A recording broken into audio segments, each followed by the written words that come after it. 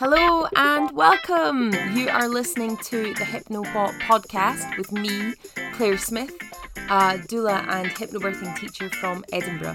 And this is Summer School. It's a 2-week series of daily bite-sized episodes to help you cram in as many golden nugget tips for birth in as little time as possible, because summer's busy.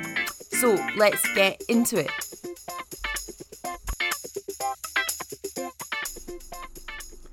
Hello, I am back talking to you today about distractions for labour. So the next 5 episodes are going to be my 3 top tips, if you like. And this one's on distractions for labour. So I am going to start by quickly talking to you about TENS machines, which you've probably heard about, but it can be, it can be something that seems a bit weird, and you see this device and you think, nah, I don't fancy that. So I just thought I'd explain to you how they work, because I think they're a really amazing tool to use, especially at home, especially on the drive to hospital if you're planning to birth outside of the home. So TENS machines, what are they? They are 4 little sticky pads, and when I say sticky, I mean so unbelievably sticky. They stick to everything. 4 sticky pads that go onto the bottom of your back. There'll be diagrams in all the instructions when you get them, but basically like 2 kind of level with your butt crack and then another 2 just above that. And what they do is they send electrical impulses through the muscles of your back. Now, that sounds unpleasant. It's actually very nice. And the instructions will tell you to test it on your arm. Please bear in mind that the muscle on your forearm is much smaller than the muscles that are at the base of your back.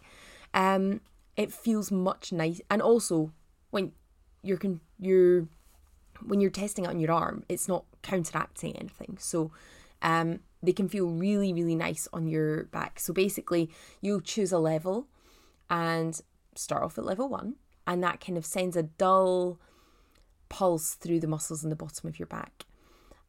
Where TENS machines really come into their own is using the boost button. So this is why they work. So those pads in the bottom of your back go making that kind of dull sensation that you will be aware of in between contractions. And then what you need to do is then, as your contraction comes in, hit the boost button, and that will send a much stronger impulse through these pads on your back. And the reason that this works for labour is something called gate control theory, and it's the idea that our brains can only pay attention to so much at one time. So as your contraction rolls in, your brain starts to pay attention on that and focus on that sensation. So what we're doing by hitting the boost button is introducing a new strong sensation that our brain then gets confused and starts to pay attention to what's happening on our backs rather than the contraction. And this is why it's really important to switch the boost button back off at the end of your contraction. Because if you leave the boost button running, then when the next contraction runs in, the TENS machine is basically not useless, but it's not doing the job that it's designed to do, because it's designed to distract your brain. But you're not changing the sensation if you just leave the boost running at that more powerful boost function. So that's why switching the boost off at the end of your contraction is really, really good thing to do. I usually encourage my clients, if they're planning to use a TENS machine, to use it after they have had a bath at home. And that is because the pads are so sticky. They're a real nightmare to get off if you plan to put them back on again. Because they'll just be like all stuck to your hands. So I usually think it's a good idea to, in terms of supporting yourself at home, if you feel like you need to do something to take your mind off your contractions, having a bath or having a shower is a really good place to start. And then when you come out of there thinking, right, I'll pop my TENS machine on. It is a really good idea to use your TENS machine early in labour. And I think it's a really good idea to use it definitely before you're travelling to hospital, because it's so good to use in the car. The pads are, although they're on your back, they're pretty flat, so you won't be able to feel them like sitting back in a seat. They're not going to get in the way at all.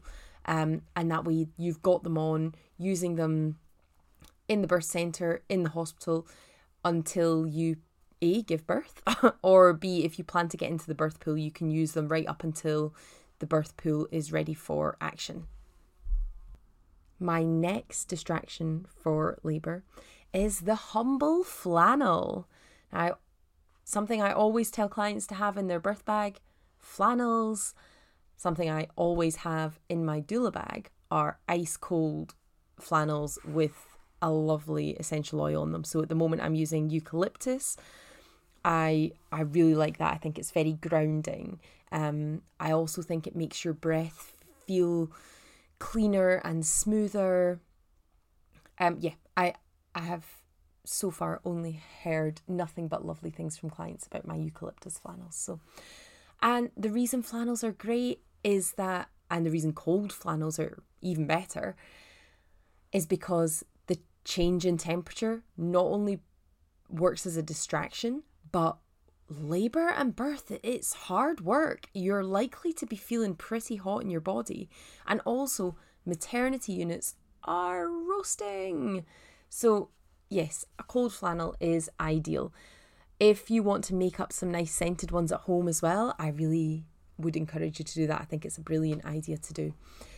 Just get a little Tupperware, and I usually think like 4 or 5 flannels is a good place to start, because then you can be using a couple and still have a couple sitting in the cold box, and just thoroughly wet them, and then just dod some essential oils over them, squeeze them all together. Really easy. Pop them in a Tupperware and pop them in the fridge, or pop them in the freezer. But I would say only put them in the freezer if you know you're going to take them out a good while before you need them, because it is surprisingly difficult to prize apart frozen flannels. And I'm speaking from experience. Very frustrating experience.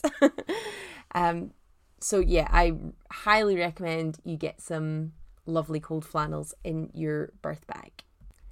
And the third distraction I was going to talk about was breath work. But we talk about breath work with hypnobirthing and birth prep all the time. So I'm not going to talk about breath work. I am going to suggest physical touch as the third distraction. And this could be a cuddle. This could be a handhold. This could be a hand massage. This could be a foot rub. Anything that your partner or you can do for yourself. You know, hand massage is something that you can do yourself. I've got a guided relaxation with hand massage. I've got a track for that in my online shop if you want to check that out. But any kind of physical touch is really good for producing oxytocin, but it also just feels nice as well. And a good one for birth partners to do at the end of contractions is just to firmly place their hands on the side of your neck, where your neck kind of slopes into your shoulders, firmly pressing their hands there, and then round the back as well. Not only does that feel really nice, but it's a really good reminder to soften up there as well. Like if someone presses their hands on you there, your shoulders will drop, you will relax your back. Generally, you'll begin to relax and soften more through the face, which again is all very, very good for birth. And the reason that I like that kind of physical touch as a cue for that is that you don't need to have a conversation. Your birth partner doesn't need to say to you, oh, you look tense, your shoulders are hunching up, like let's soften that down. Because the less conversation that you can have during labour and birth, the better. Your brain does not need that extra job to be verbally communicating unless it needs to. So yeah, just that physical cue from your partner just onto your shoulders can just feel really, really nice. Other good ways that your birth partner can use their hands to support you, pressing down on your sacrum, that can feel really nice when baby's coming through the pelvis, a bit of counter pressure there. And then also doing some hip squeezes. And actually where your partner wants to squeeze will be much lower down than you think. So it's a good idea to do a little YouTube, look for a video for that. But actually, if you're on all fours, they want to be finding where the top of your femur is entering into the pelvis. That's where they want to be squeezing there, because we want to be creating as much space at the inlet of the pelvis as possible. So there you have it, guys. That's my 3 distractions for labour.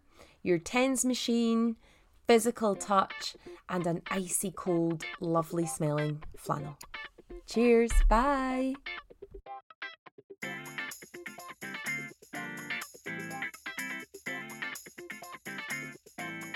Thanks so much for listening to this episode of the Hypno What podcast.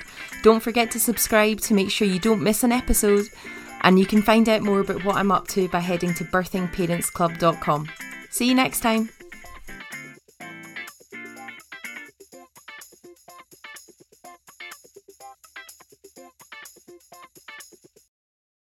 Say goodbye to your credit card rewards. Greedy corporate mega stores, led by Walmart and Target, are pushing for a law in Congress to take away your hard-earned cash back and travel points to line their pockets. The Durbin-Marshall credit card bill would enact harmful credit card routing mandates that would end credit card rewards as we know it. If you love your credit card rewards, tell your lawmakers, hands off my rewards. Tell them to oppose the Durbin-Marshall credit card bill.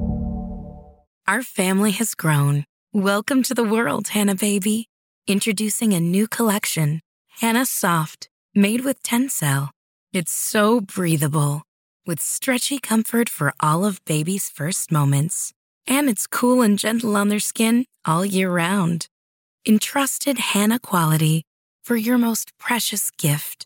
Hannah Soft, made to last. Shop now at hannahanderson.com.